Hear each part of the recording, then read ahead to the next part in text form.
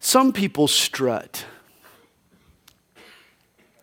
Some people slide. Some people pound the ground. Some people sashay. Some people waddle. How do you walk?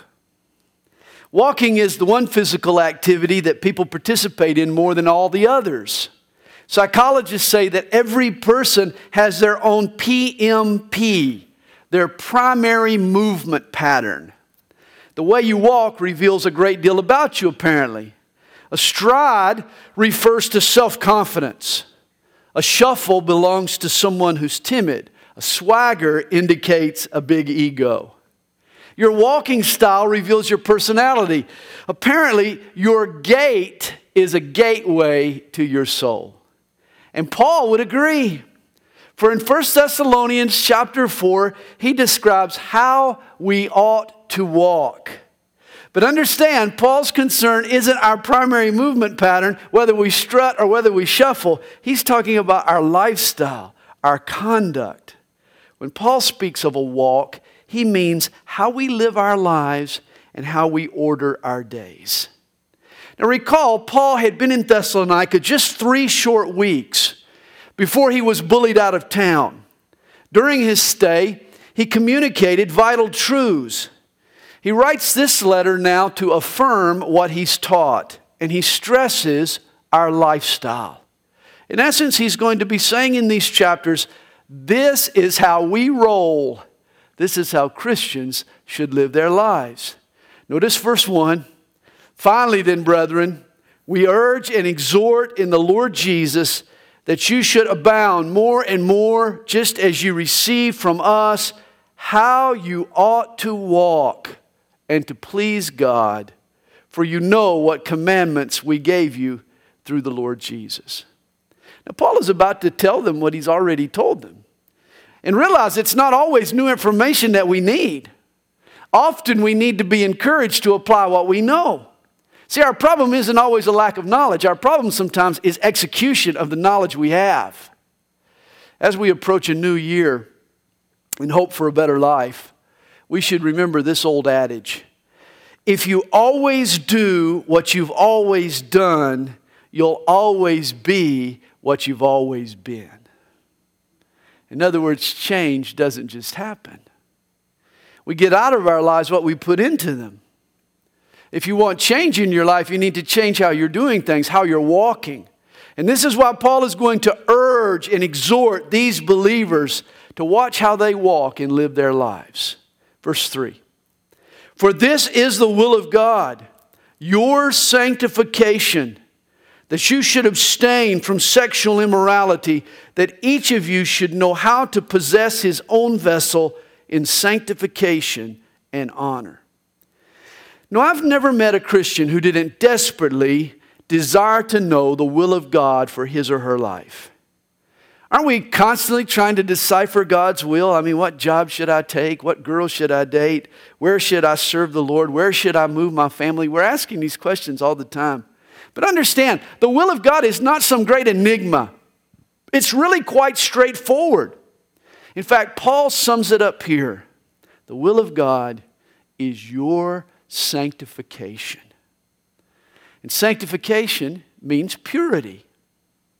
You see, if we were floating down the Chattahoochee River and we got to the 285 bridge and you were thirsty and you wanted to take a drink of the water, boy, I would caution you against it. No way. That far downstream, the river's polluted.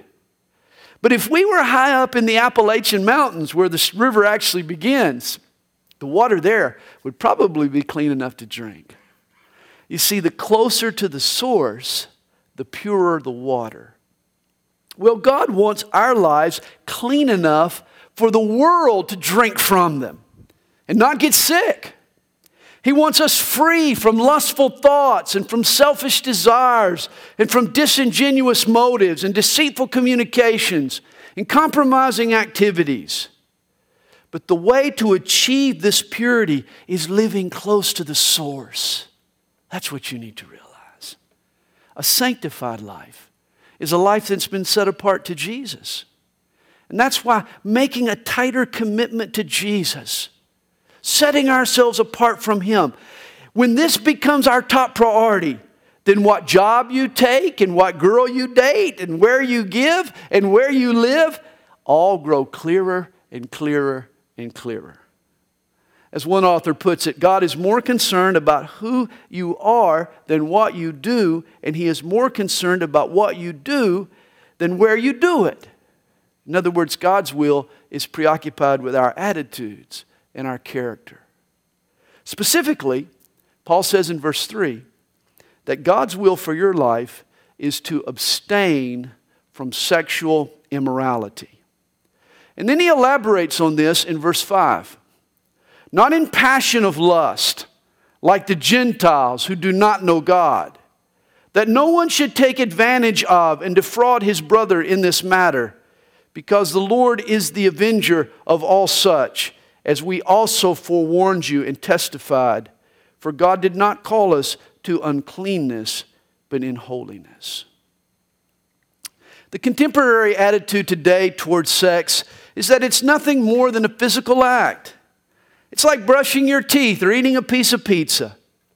People treat sex like a form of relaxation or a harmless pastime, or maybe some exercise routine of little more consequence than riding a stationary bike. But boy, this attitude sure doesn't explain the damage it does to our psyche, the callousness it creates on our soul.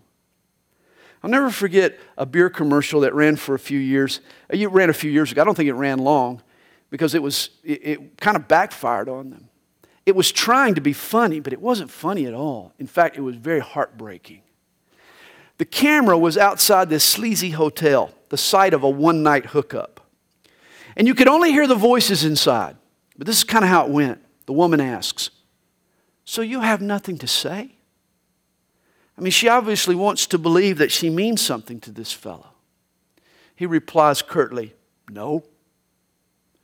She begs for the slightest affirmation. She says, "You have nothing to say to me?" With kind of a smirky tone, he answers, "Sorry." She snaps back, "Fine." She doesn't want to be, but she's hurt. You know, the guy in the commercial, he doesn't value this woman. He doesn't care for her as a person. To him, she's just an object. She's just a toy that he's used to gratify his desires, like a paper towel. He's washed his hands of her, and he's throwing her away. And Paul calls this taking advantage of and defrauding another person. You know, any sex outside of a lifelong commitment called marriage devalues and diminishes a person's self-worth. Oh, contemporary wisdom might say that sex is nothing more than a physical act. But we know better, don't we? It's not true. Your own heart tells you there's more to it than that. For when the sex is over, you long to be loved for who you are. It's degrading just to be discarded.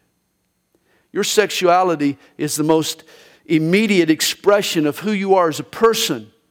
Allow yourself to be used without insisting on the highest commitment in return.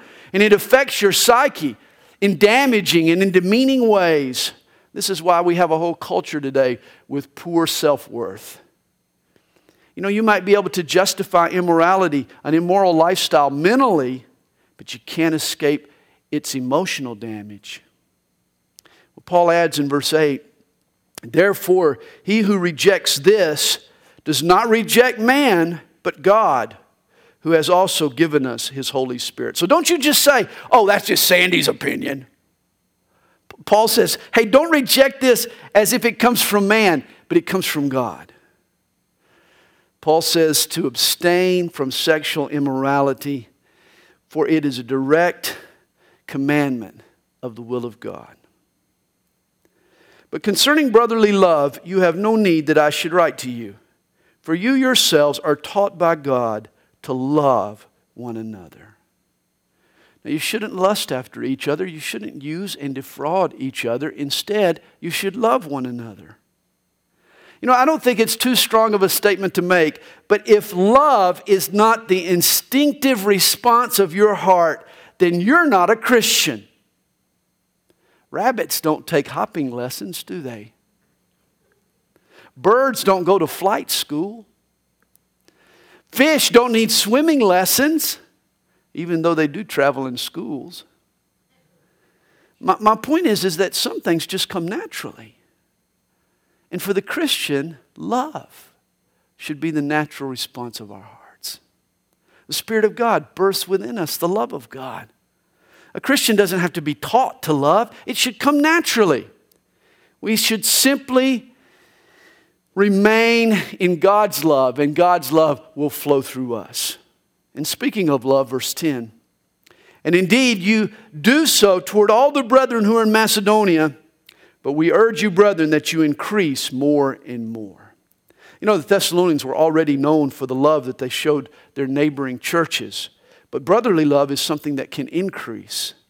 The love of Christ causes us to grow more and more in love. And Paul urges the Thessalonians in verse 11 that you also aspire to lead a quiet life, to mind your own business, and to work with your own hands as we commanded you, that you may walk properly toward those who are outside and that you may lack nothing. I mean, here's how we roll as Christians. Mind your own business. Work with your hands. Pay your bills.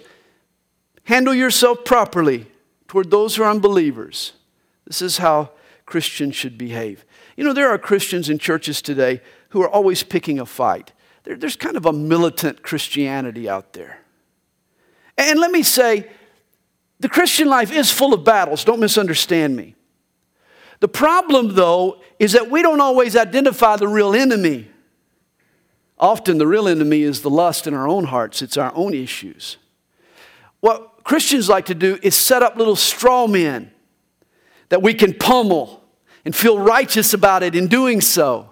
We boycott certain social evils and we picket secular causes instead of seeking our own purity, worrying about our own souls. When it comes to the outside world, Paul tells us to seek a quiet life, to mind your own business, to work hard, pay your bills. In other words, keep a low profile. Boy, wouldn't that be a change for some Christians?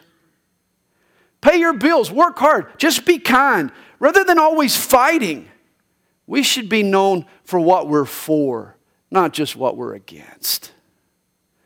This is the Christianity the world today needs to see.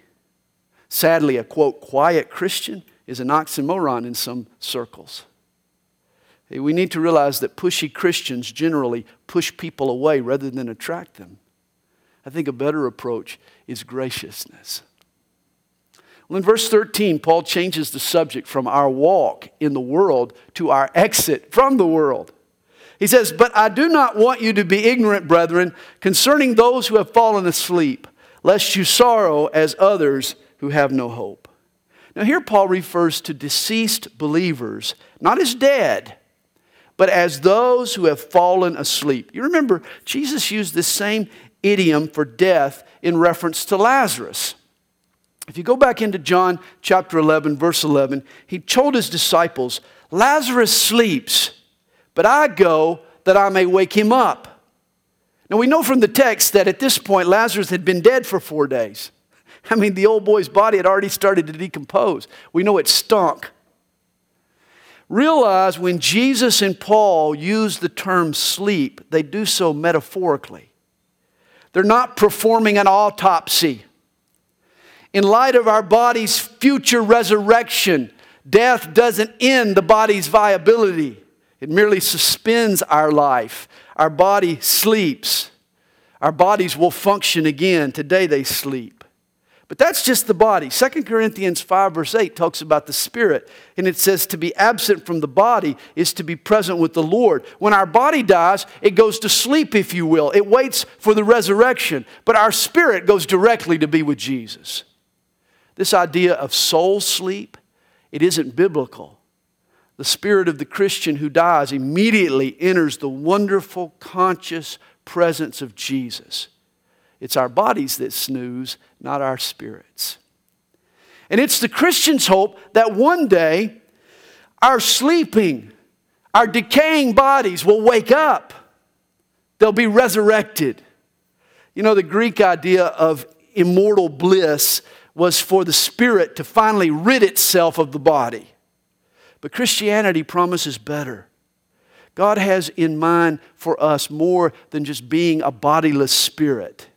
The Lord intends to redeem everything that sin has spoiled, and that includes these mortal bodies. One day, these mortal bodies will put on immortality, Paul says in 1 Corinthians 15. Our corruptible bodies will put on incorruptibility. We'll have a spiritual body fit for the presence of God. Won't that be a blast? Well, Paul continues in verse 14. For if we believe that Jesus died and rose again, even so God will bring with him those who sleep in Jesus. The resurrection of Jesus is proof of our eternal life. Since Jesus rose again, we know that we'll be with him when he returns. And in verse 15, Paul describes the return of Jesus. For this we say to you by the word of the Lord, that we who are alive and remain until the coming of the Lord will by no means precede those who are asleep, for the Lord himself will descend from heaven with a shout, with the voice of an archangel, and with the trumpet of God, and the dead in Christ will rise first. Here Paul speaks of an event yet future. We refer to it as the rapture. The Lord will descend from heaven. And here Paul gives us a play-by-play of how this event will unfold. First, he'll let out a holler. Woohoo! Something like that. And then an archangel will pipe in. Maybe he hollers too, I don't know. Next we'll hear a trumpet blast. And then a miracle will take place. The bodies of believers over all the ages.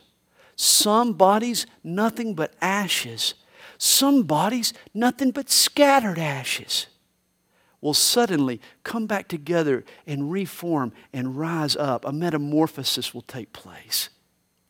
Suddenly graves will empty and the effects of death will be reversed. Corpses will be resurrected and made new. People often ask, well, why did the dead in Christ rise first? And the answer, they got 6 feet further to go. But that's not all. Verse 17. Then we who are alive and remain shall be caught up together with them in the clouds to meet the Lord in the air. This is where we get the term rapture. It's Latin word for caught up. The Greek word is harpazo, which means to snatch up. You remember as a kid when you played jacks and you hit the ball and you snatched as many of the jacks as you can? You know, you caught the ball. Well, hey, one day Jesus is going to play jacks. He's going to snatch up the Jacks and the Jills and the Bobs and the Beverleys. That's what he's going to do. Like a yo-yo. You're hesitating right now. You're hesitating close to the ground at the end of the string. But suddenly at the rapture, the Lord is going to pop his wrist and up we'll go. And we'll stop when we slap right into his palm and he gets us in the palm of his hand. One moment we'll be spinning around on the ground. The next moment we'll land firmly in the palm of God. What a great feeling that'll be. On 2 occasions in Scripture, God got a little rapture practice in. This is something he's been working toward. He's been practicing. You remember Enoch? Genesis chapter 5 tells us Enoch walked with God and he was not. One day he just went on a walk. God enjoyed his fellowship so much, he said, Enoch, you might as well just come on up with me rather than go home. For God took him, the Bible says. He vanished. God snatched him from the earth. You recall too when Philip baptized the Ethiopian. Acts 8 verse 39 tells us when they came up out of the water, the Spirit of the Lord caught him, snatched Philip away so that the eunuch saw him no more. But Philip was found at Azotus. Philip vanished and then he reappeared 35 miles away in Azotus. Enoch and Philip are examples of what will happen to an entire generation of Christians when God snatches them up. Don't you hope to be part of that generation? I sure do. And in the process of the transportation, also expect a transformation. For again, 1 Corinthians 15 tells us that at the rapture, these corruptible bodies will put on incorruption, and these mortal bodies will put on immortality. God will beam us up, so to speak. And in the process, He'll rearrange our molecular structure so that when we appear, we will appear as the Lord. We'll have the same kind of body, the same kind of resurrected body that Jesus possessed when He rose from the dead. We'll have a God-made body, fit for the presence of God in heaven. What a blast that'll be. Greek scholar Kenneth Wiest, he says that the word harpazo, from which we get this word rapture, it has 5 different meanings in the Greek language. It can mean, and here they are, to catch away speedily, or to seize by force, or to claim for one's own self, or to move to another place, or to rescue from danger. And with the rapture of the church, all 5 meanings definitely apply. Jesus snatches us up in the twinkling of an eye, faster than a blink. He strips us from the tight clutches of this world. He receives us as His bride.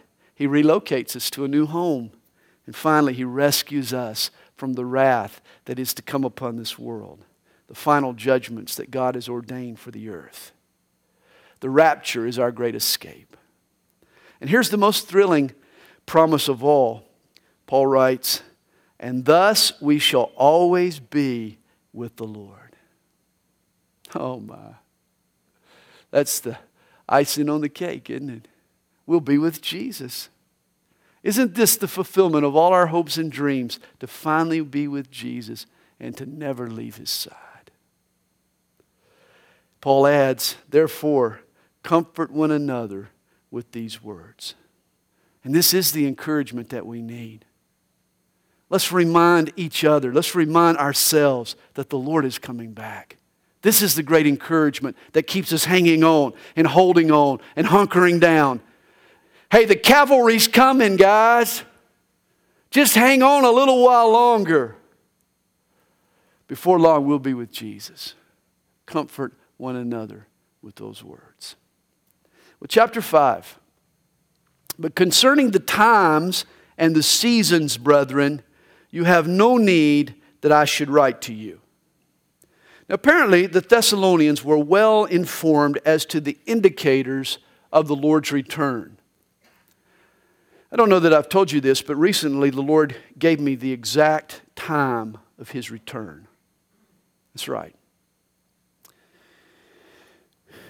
It's a fact that the Lord is coming back at 2 o'clock in the morning. I'm certain that somewhere in the world it will be 2 o'clock a.m. when Jesus raptures His church. I have no doubt.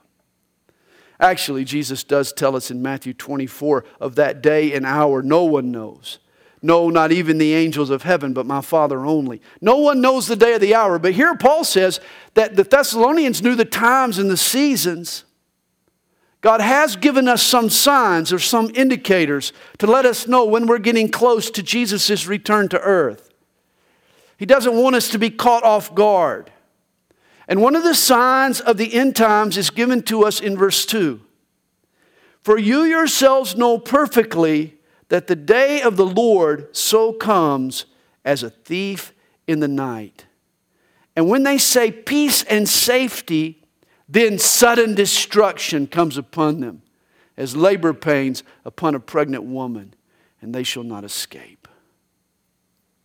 First, let me define this term, the day of the Lord. You see, currently we're living in the day of man. Mankind is having his run on the planet. God is letting man have his way and get his say. But the day is coming when God is going to shut us up. He's going to put man out of business. God will intervene in human affairs and have His say. Today we live in the day of man, but coming soon is the day of the Lord. And the day of the Lord begins with the full-scale global evacuation of Christians, something that we know as the rapture. Then God punishes this rebel planet once and for all. We've been studying that in Revelation. God will send His creation into labor pains. The natural order will begin to cramp up. Incredible catastrophes will upset the ecosystem. The earth gets hit with contractions. Mother Nature will eventually give birth to the glorious kingdom of God. But first, she will go through much travail. Jesus will reign and rule, but to get there, the old girl is going to have to go through a painful labor and delivery. And here's the clue that starts it all. When you hear peace and safety, then sudden destruction. You see, the day of the Lord is preceded by a false peace, a pseudo shalom. There's a calm before the storm. You know, it always bothers me that Bible-believing Christians get excited whenever a new war breaks out in the Middle East. We see that as a signal of the end. The end is near. But it's not a war that we should be anticipating. It's a peace. A sinister shalom will precede the day of the Lord. When the nations believe that the danger has passed, that's when sudden destruction breaks out in earnest. He says, but you, brethren, are not in darkness, so that this day should overtake you as a thief. You are all sons of light and sons of the day. We are not of the night, nor of darkness. You know, the rapture will surprise the unrighteous. This world will be shocked and rocked by the sudden disappearance of millions of believers. I'm sure it'll cause many people to remember our warnings. For the world, Jesus is coming as a thief in the night. But for the believers, we shouldn't be caught off guard. We should be watching. We should be on constant stakeout, aware of the signs, looking for Jesus. That should be our posture. Verse 6 tells us, therefore, let us not sleep as others do, but let us watch and be sober. Don't doze off spiritually. Be alert, man. Stay on the edge of your seat. Did you hear about the little boy? He got tongue-tied during his prayers. Rather than pray his normal prayer, if I should die before I wake, I pray the Lord my soul to take. He got confused and he ended up praying, if I should wake before I die. That's what some Christians ought to be praying. That they wake up before they die. That they stay alert. Once I had some chest pains, and several years ago, and had some chest pains. It kind of scared me, and so I went to the doctor. It turned out to be a bad case of indigestion. I think I'd gone to Provino's the night before. But I'll never forget what the doc told me. And understand, this is a college-educated man. I mean, I think this fellow went to graduate school or something. Went to school for a long time. A lot of diplomas on his wall. But I'll never forget what this doctor says to me. He says, Sandy, it's really good that you came in here today because a lot of people ignore the signs and the next day they wake up dead. I said, what? Wake up dead? That's what he told me. Well, in a spiritual sense, every one of us will wake up dead one day. We'll wake up after we die, won't we? We'll be aware of things then. When you pass from time into eternity, suddenly you'll have 20/20 insight. You'll be alert to the things of God. You'll see everything clearly, but by then it'll be too late. The idea is to wake up before you die, not afterwards.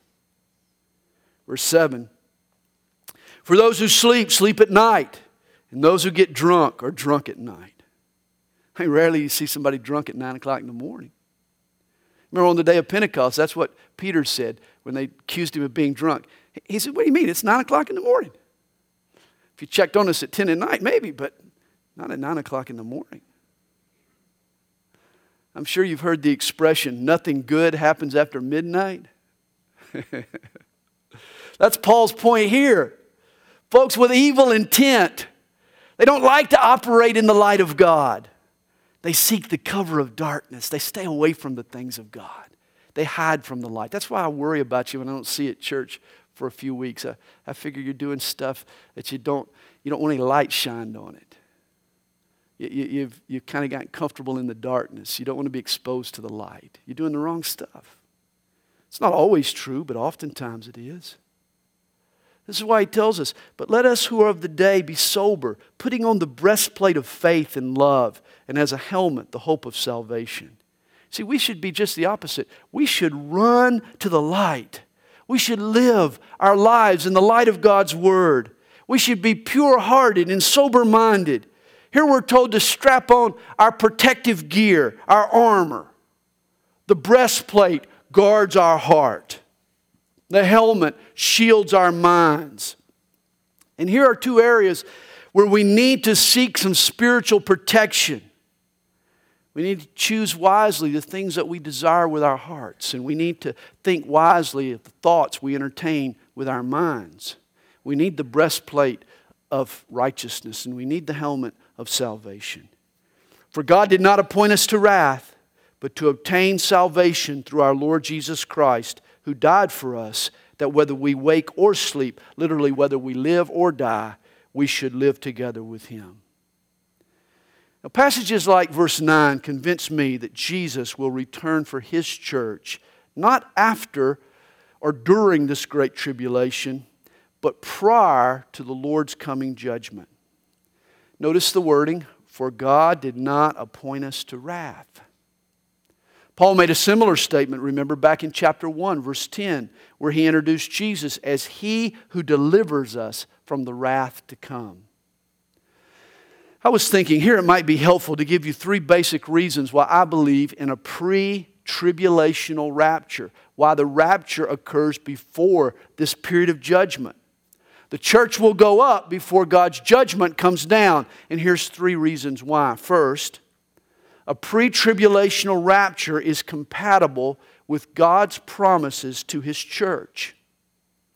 Let me give you a few. In Revelation 3, verse 10, do you remember Jesus promises the church of Philadelphia, because you have kept my command to persevere, I also will keep you from the hour of trial, which shall come upon the whole world, to test those who dwell on the earth. Notice, because they were faithful, they'll be kept from the hour of trial that tests the world. What is that? That's the Great Tribulation. In contrast, Jesus says to the church at Thyatira, I will cast her into a sick bed, and those who commit adultery with her into great tribulation, unless they repent of their deeds. Notice her punishment is the great tribulation, but that was never intended for the faithful churches. That, again, is what's implied. In addition, Revelation 13 verse 7 says that during the tribulation, the Antichrist will be granted power, and I quote, to make war with the saints and to overcome them. But you remember in Matthew 18, Jesus promised that the gates of hell would never prevail against His church or overcome His church. And thus the church can't be those that are talked about here in the Great Tribulation. The church has been promised an escape. The second reason I believe in a pre-trib rapture is that it's compatible with the doctrine of imminency. You know, there's scores of Bible passages that encourage the church to be like a brand of batteries, ever ready. Why? Because no one knows the day or the hour. Jesus could return at any time. In other words, His return is imminent.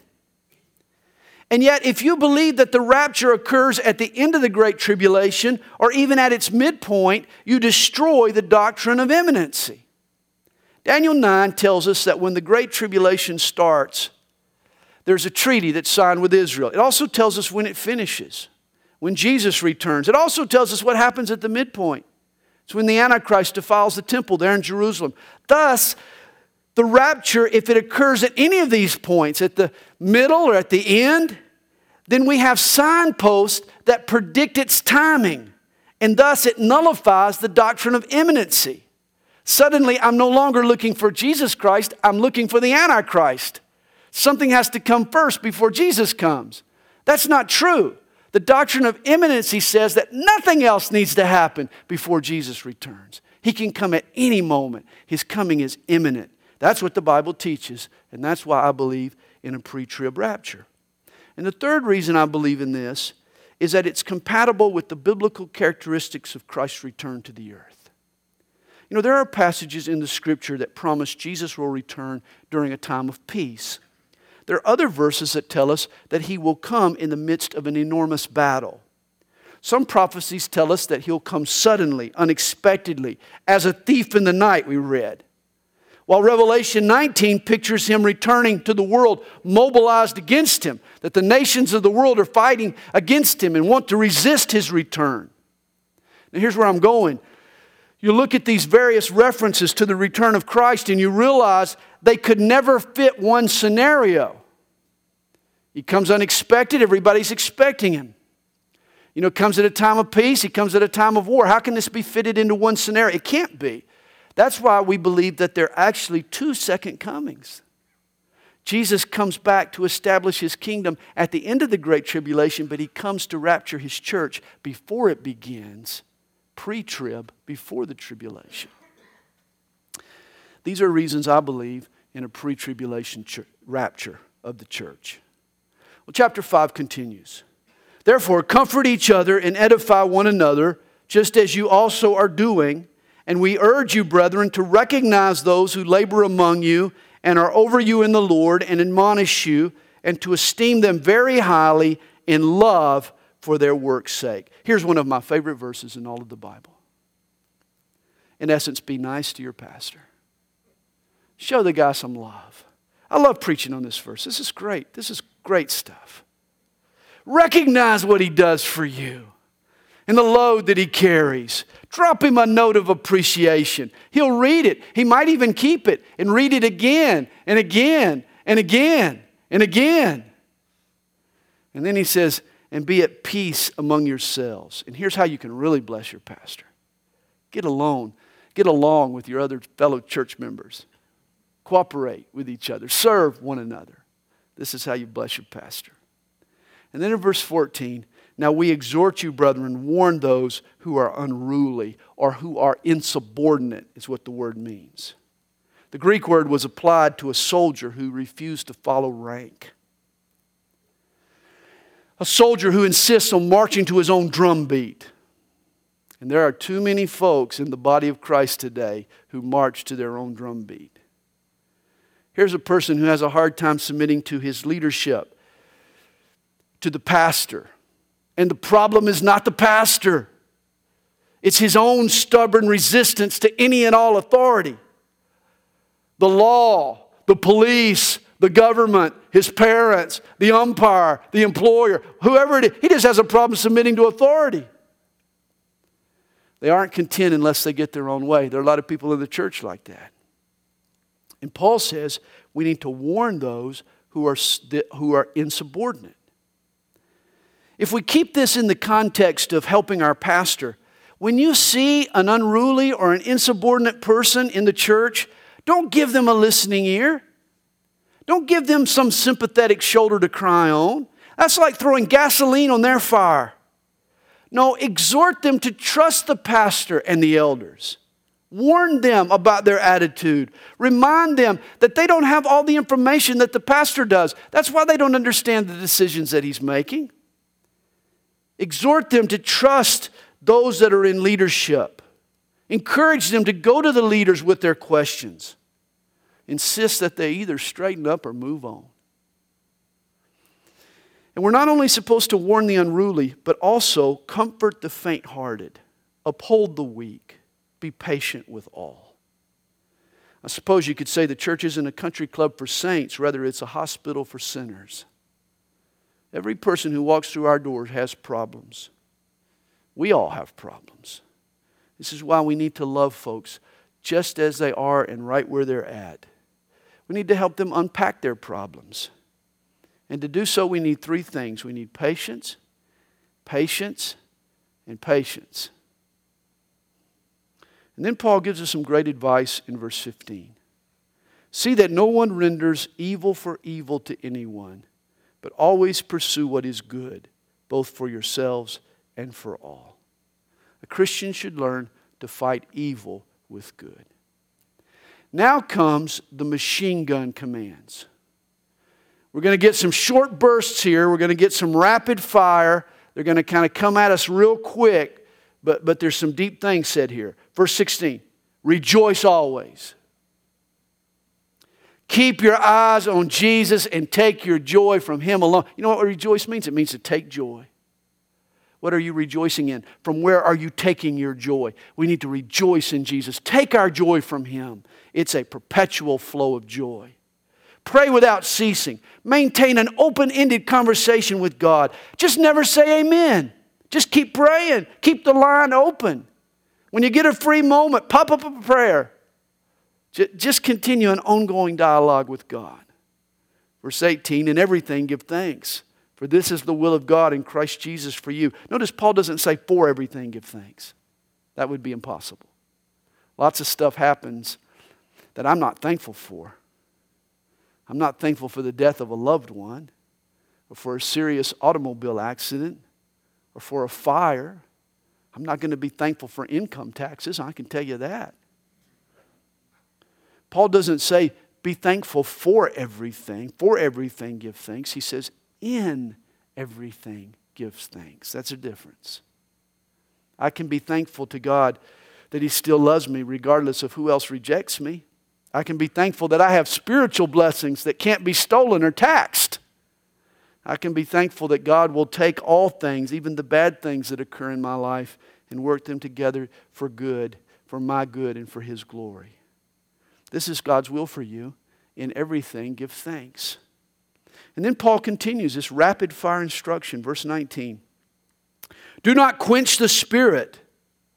You know, there are various sins that you can commit against the Holy Spirit. You can grieve the Spirit or do what He forbids. That grieves Him. Or you can quench the Spirit. That's to not do what He commands. You quench His work. When you fail to step out in faith, when you fail to cooperate with God's will, you quench the fire of the Spirit in your life, the things that God would want to do for you, but He now can't. And one way to quench the Holy Spirit is to prohibit or neglect His gifts. Paul says in verse 20, do not despise prophecies. See, prophecy is a special gift of God. It's a gift of the Holy Spirit. God's usual method of corresponding with His people is through His Word. But there are times when the Spirit speaks spontaneously to a specific need. You see this throughout the Scriptures, throughout the book of Acts. He can speak to us through an ecstatic utterance or a prophecy. Now, it seems to me that the Corinthians were your Pentecostals of the New Testament. And when you read through Corinthians, it seems they overemphasize and they misuse the spiritual gifts. Whereas the Thessalonians seem to be the Baptists of the New Testament. And their problem was just the opposite. They downplayed the supernatural gifts of the Holy Spirit. Neither Corinth nor Thessalonica had acted biblically. For God wants these things to exist in our church. He wants us to be involved in these supernatural gifts. He just wants them to practice them in a scriptural and in a biblical manner. Thessalonica was only 150 miles from Corinth. Perhaps they had heard of the abuses that had gone on there in Corinth, and they went to the opposite extreme. And of course, both extremes still exist today. You know, it's hard to find a church with a real balanced approach to spiritual gifts. You walk into the church and they're either swinging from the chandeliers or they've thrown the baby out with the bathwater. But both approaches quench and grieve the Holy Spirit. We need the spiritual gifts. We just need to exercise them properly. And this is what he suggests to us in verse 21. Test all things, hold fast what is good. I mean, here's the balance here's the attitude that produces a balanced approach to spiritual gifts. Don't discourage speaking in prophecy, but don't believe everything you hear either. Use discernment. Hey, just because someone prefaces what they say with the comment, "Thus saith the Lord," doesn't mean it's really of the Lord. That's why you have to test it. The problem with prophecy is that it's subject to human error, for it comes through humans. In prophecy, the human beings become the channel. God speaks through the human mouthpiece, and when humans are involved, there can be errors. The answer is to check it out. Is the message in harmony with God's Word? Is it in keeping with the nature of Jesus? Has it been confirmed by the counsel of other wise Christians? If so, take it to heart and act on it as the Word of God. But if not, then reject it.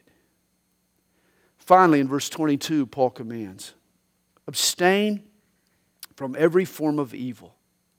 For evil comes in different shapes and sizes and varieties, doesn't it? He says, hey, just stay away from anything remotely resembling evil. That's a good approach. And then he closes with a benediction. Now may the God of peace himself sanctify you completely. And may your whole spirit, soul, and body be preserved blameless at the coming of our Lord Jesus Christ. And oh, how I love this verse. Paul is saying that we should dedicate ourselves to God because He has dedicated Himself to us. Give Him all you got, your whole body, spirit, and soul, for He has given you all He's got. He will preserve you until the coming of Jesus Christ.